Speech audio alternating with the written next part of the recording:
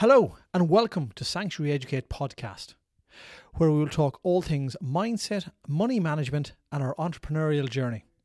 Along the way, we're going to throw in some amazing guests for your pleasure. I'm Shane Hyland.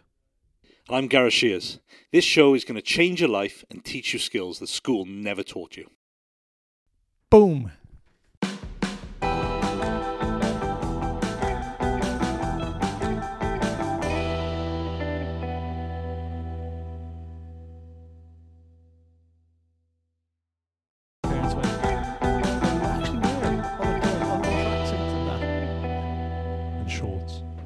Do you want to start with anything? I know you got a cup of tea there. That's a turn up for a Monday. I know. This it's not proper tea though, is it? No, it's not proper tea. It's raspberry and I don't know what it is. Well, Claire made it here because I'm feeling a bit under the weather. Under the weather, you? Yeah. Do you need to say anything to me after the weekend? Well, I'm on the weekend. Well, congratulations! I did, but I don't think I didn't say we were going to win though, did I? But I lost a bet. I thought it'd be closer though. I bet someone in the gym that we may win, but we'd win by less than 7. I had to pay up this morning. I thought it would be a bit closer. Second half that we did play, you didn't play second half. You kind of played first half, didn't you? You didn't need to. Didn't need to. No. Same But John, who was in the stadium said, someone did say that they do, it might be Tommy Bowe actually, that they're going to have to learn to play right the way through because you can't do that in a World Cup.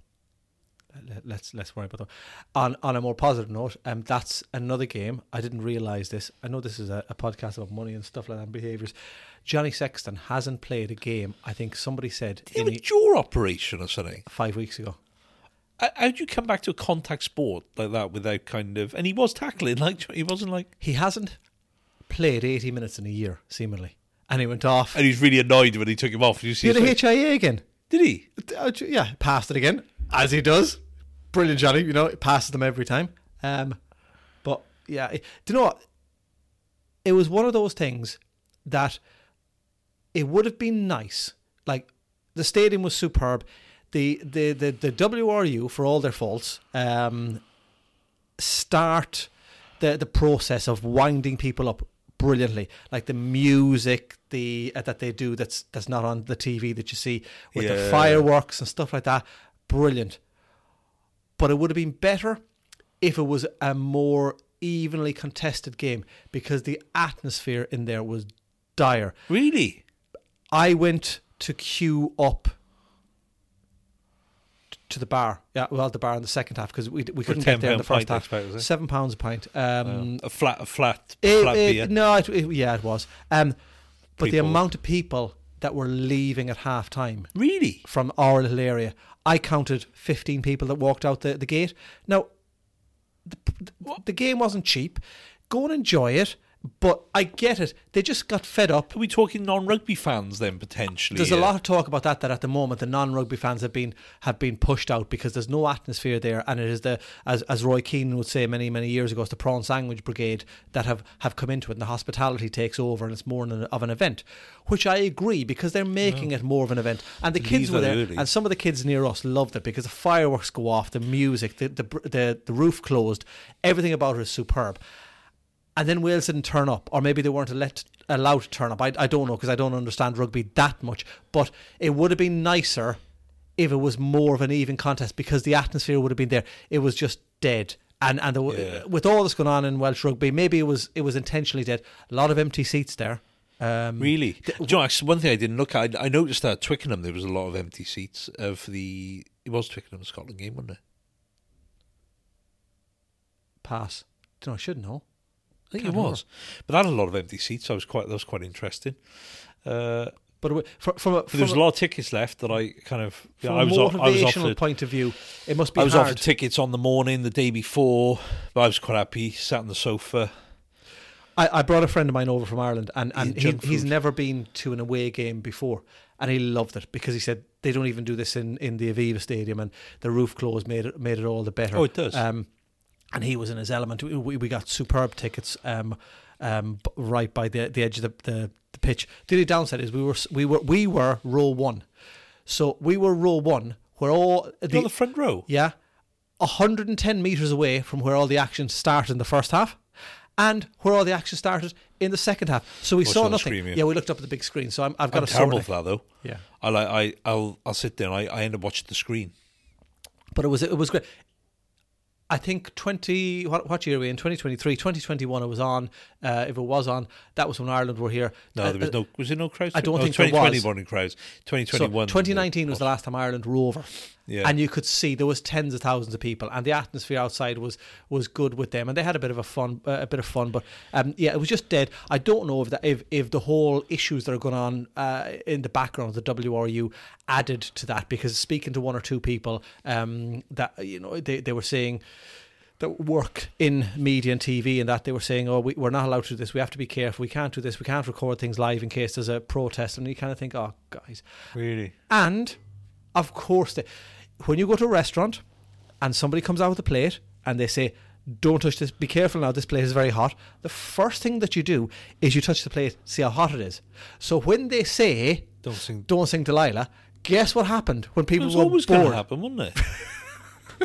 but they I saw somebody put an article out there about they picked apart some other songs that people's sing. Do you know what I mean, like, some of the English songs, Scottish songs? You could pick a multitude of songs. But like, that song's been out for years. Where are we going with this? Do you know what I mean? We're going to get to the point where we're not going to be able to sing anything. Put all that aside, rugby was back. It was a sold-out crowd, give or take. There was a massive atmosphere, carnival atmosphere, before the game, during the game, before the game and after the game. I love Town on a Saturday. And it was brilliant, and it was absolutely heaving, and there was a few drunk people probably even before the game, but it was lovely to be back to the 2019 Six Nations again. So yeah, Park put to bed. That book will be out now. Book is out. We call this Monday, so Wednesday we are in now.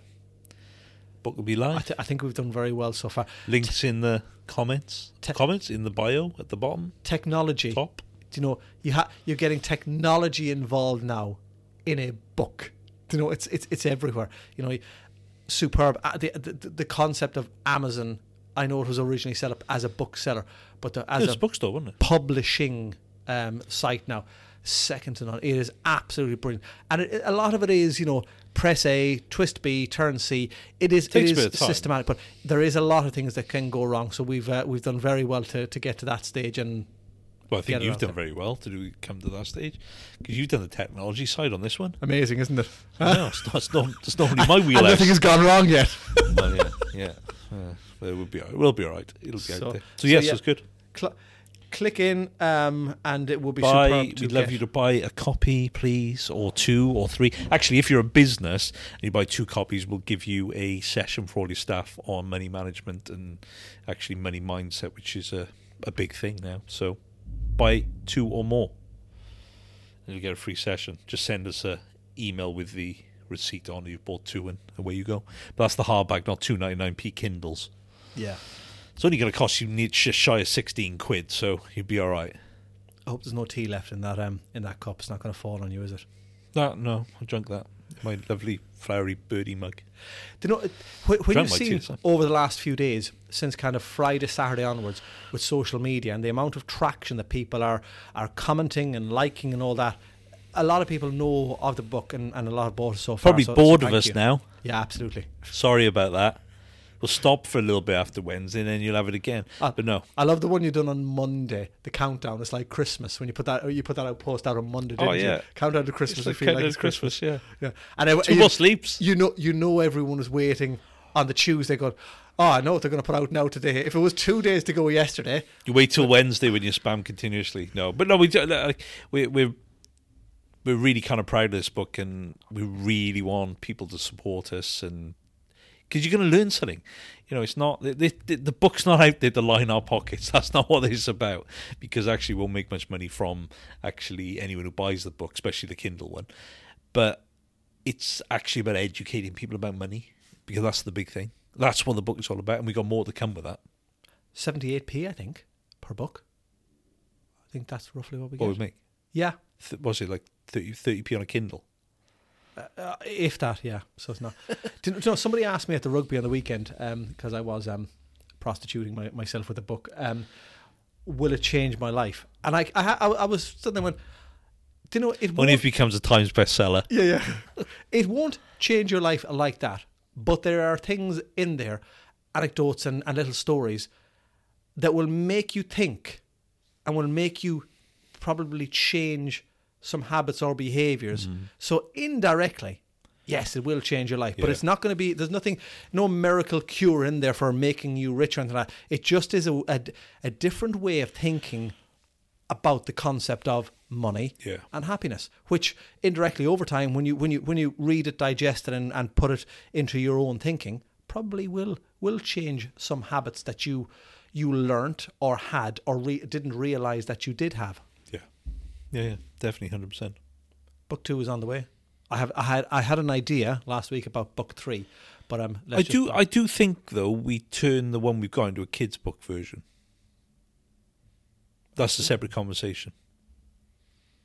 I'm not talking little kids, but probably younger kids' version of the book. It's doable. Well, you've done a lot of talking in universities the last few months. I'm into a few talking in front of a few schools in the next 2 or 3 weeks. I don't understand the schooling system. Year 6s. So is that the one just before they go to secondary school? Well, yeah. So year 6 or sixth form, are we talking? Yeah, sixth form. That there's 2 years. Is it primary school? Oh, primary school. Yeah. Oh, I'm not 100% sure how that works. I was told don't go in with much. But you go into comprehensive at 11 years old. So okay. Just a few people have said to me that are teachers and stuff like that, going, those 11-year-olds, don't go in with much content that you want to give out. Bring in a bit, because they're going to ask you every single question, which is brilliant. They just want to know the direct stuff. So it's brilliant. Nice. So it'll be a bit of fun. Nice. And I'm not nervous about talking to anyone. However, sitting in front of 4 groups of 30 kids who basically don't care. They'll just go straight to the point. It is a bit going... What do they say in like when you present it? Don't work with animals, kids, or technology. Yeah. I have a bit of fun with them. I'm going to basically go in with the idea of going, I will be 100% honest and transparent. You can ask me any question you want and I'll answer it. But you can't be sly, because one person will ask a question and I go there and they'll want to dig further. I'll say, you only get one question on that category, so be careful what you ask. No swearing, okay? That's all you got to remember. They probably know more swear words than myself. Yeah, probably. Talking about swear words, Bank of England base rates. 4%. They say that was their target for, but then they changed that. It was 4.5, 4.25, 5, 4.75. Don't think they really know, to be honest.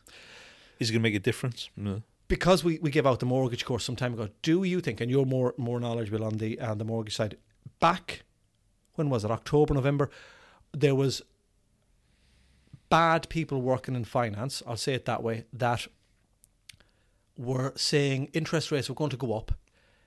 Come to us now, as in a mortgage person, pay 4, 5, 6 grand penalty to come out of your deal because it'll be better long term.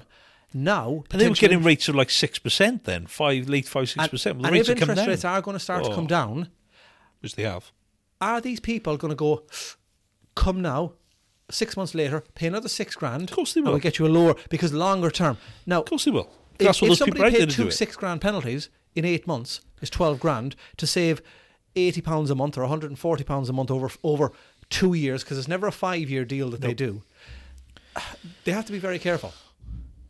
They don't care though. No, they don't. But the people that have the debt, the mortgage, because because they rely on people being scared. They rely on emotions, these people to con them. That's what all these con people do. They're relying on the panic of the Bank of England base rates. But you just sit tight. If your rate is due up in the next 6 months, get in touch with the mortgage broker. Get in touch with us. We'll give you advice. The rates are changing all the time. We don't know what's going to happen in the future. And I get asked this all the time. Where do you think this is going? Yeah. Well, I don't have a crystal ball. But you could see last October and November when people were going, what do you think it'll be next May or June? And we're only 3 or 4 months later, and it's potentially coming down. Well, I did say that. I said by the summer you'll see rates will probably kind of settle a little bit, and they'll probably be around about where they're going to sit for a while. Is that the panic that somebody that wasn't due out of their deal, let's say till next May, panicked because of people instilling fear in social media on them. They paid a penalty to come out at 3%. They paid $6,000 of a penalty to come out at 3%, saying, we'll get you 6 now, but if you wait till next May, it could be 8. Now, if you go forward, that 3% that they waited until next May, June, might be 4, but it might not be the 8 or 6 or whatever they're paying at the moment. And they've paid a penalty to come out to pay more, potentially, than they would pay in a few months' time. I think, because no one ever did a calculation where actually, could you afford your mortgage? It was all about just trying to get the lowest rate possible. Lowest rate, yeah. Without actually looking at what the figures were like. And, if you took a tracker rate back then, they were low, and they still are quite low now. It's a little bit closer on the fixed than the tracker. But it's just crooks. I'll call them crooks because that's what they are within our profession or industry. Here's another question. Who will just capitalise. Was the last 10, 12 years great abnormal? And is this... Is the next few years, is this what normal is going to be, which it was maybe back in late 90s, early 2000s? Yeah, well, if you look at the average Bank of England base rate, was about, I think I looked at this one, it's like 9% since 1975. Something like that. The average base rate is around about 9%. But we've had this long period since the credit crunch 2008, 2009, whereby the base rate has been the lowest it's ever been, if you look historically. So yeah, we've been in like times of such. I don't think we'll go back to that. Yeah. Don't get me wrong. I might be totally wrong. I'd like to think interest rates will kind of plateau out around about the 3, maybe late 2s, early 3s, in the 3.5, in the 4s. But you could have had a 25-year-old in 08, 09 starting off on the property ladder at 1.5%, 2% or something. They've done 14 years of this. They've overstretched themselves. They've had a good lifestyle because their debt repayment is probably very low. They've maybe overstretched. And now the harsh reality is, they've done a 35-year deal or something. They're not even halfway, and the rates have rocketed up. But they've never known anything other than the very, very good times, which was almost unnatural. And that's exactly it. People just haven't known. This is terrible now. Well, it's not terrible. It's just normality returning. The last few years were extremely good for you. Yeah. You should have been potentially paying even if it was 50 quid a month overpayment or something, just trying to reduce debt when you could afford it massively. But how many people could afford the mortgage that they were on, or overstretch themselves to get a bigger house? Now things are biting. And you add in all the silly numbers that British Gas or wherever they are sending to people now, and it's starting to become difficult for people. But that's why I think you've got to go back and look at your budgeting. You've got to have a look at your ingos and outgoes. Look at your bank statements. Grab 6 months, but see where you're spending money. We've got a spreadsheet which we're going to put up on our Sanctuary Educate platform, which people can buy, and they can work their budget out. But that's the thing. People are probably, if they have a look at it, they're probably overspending areas. How many times they're eating out a week? How many takeaways they have in a week? How many Starbucks they have in a week? I'm not saying by cutting down to like 1 Starbucks a week from 5 is gonna solve the problem. It probably isn't. I think you just need to look across the whole spectrum of your budget and go, well, actually, where am I spending money? Do you know, this is a really valid point. And we chatted, a friend of mine, Michael, that came over from Ireland on the weekend to watch the rugby. He said, this is brilliant. I don't have to go and get sterling anymore. I went, what do you mean? Oh, just tap and go on my phone. And on Sunday, when I was bringing him to the airport, I went, how much you spend on the weekend? No idea. What's the problem?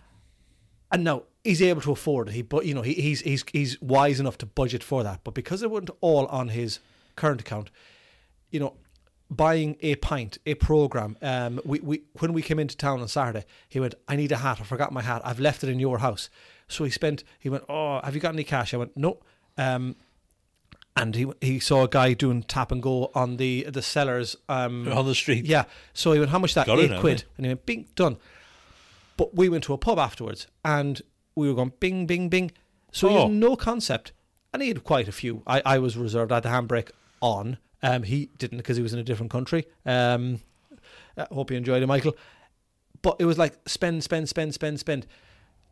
Now that's a one. When you're going away on a little job, you can get away with it. But how many people are living like the ping, ping, ping. So you go into Costa, yeah. and if you have a fiver on you, Starbucks, whatever maybe, you might get this coffee. But if you go, I'll have a latte with skimmed milk and and I'll have a cookie and I'll have, and you go, that's $7.25, and you don't even listen because it just goes bing. Now, at the end of the month, if you're doing that 3 times a day, and I'm only using the coffee because I know people will struggle to give up on the coffee, but that can be any aspect of spending whatsoever. Shopping, fuel, toys for the kids, new shoes, whatever it may be. We have no attachment to cash anymore. You can't even spend. Like, you couldn't even say, because one of the tricks you could say is, right, take some money out at the beginning of the week and that's your budget for the spending it. But you try and find somebody who'll take all your cash now. All the bars in the stadium on the weekend, there was lots of Irish guys over and in front of me going, can I pay you? I'm going, contact most coffee shops now are cashless. Yeah. So there is I've tried to pay with cash. There is a on massive the weekend. disconnect. Like, no, we don't take cash. Brilliant. There's a massive disconnect with people understanding how much you're spending on a weekly basis. That's the scary part. Again, I go back to it's a lifestyle crisis, not a living crisis. But when you don't know how much you're spending, you don't know how much you're taking out of your account. When you don't know how much you're taking out of your account, you actually don't know how much is left in there. And if you just use one account for your direct debits and all that, the poo can hit the fan, because potentially if you overspend on a weekend and you think there's money in there, or you're due to get paid from your employer and the money is late and your mortgage it doesn't get paid or something defaults, it's a massive thing. So the concept of spending and that hopefully will be born through and give some people a few more ideas with the book. So as you say, it's on some link or something, just connect. Yeah. So thank you everyone for buying it so far. And those that haven't, we'll come after you. Get buying it.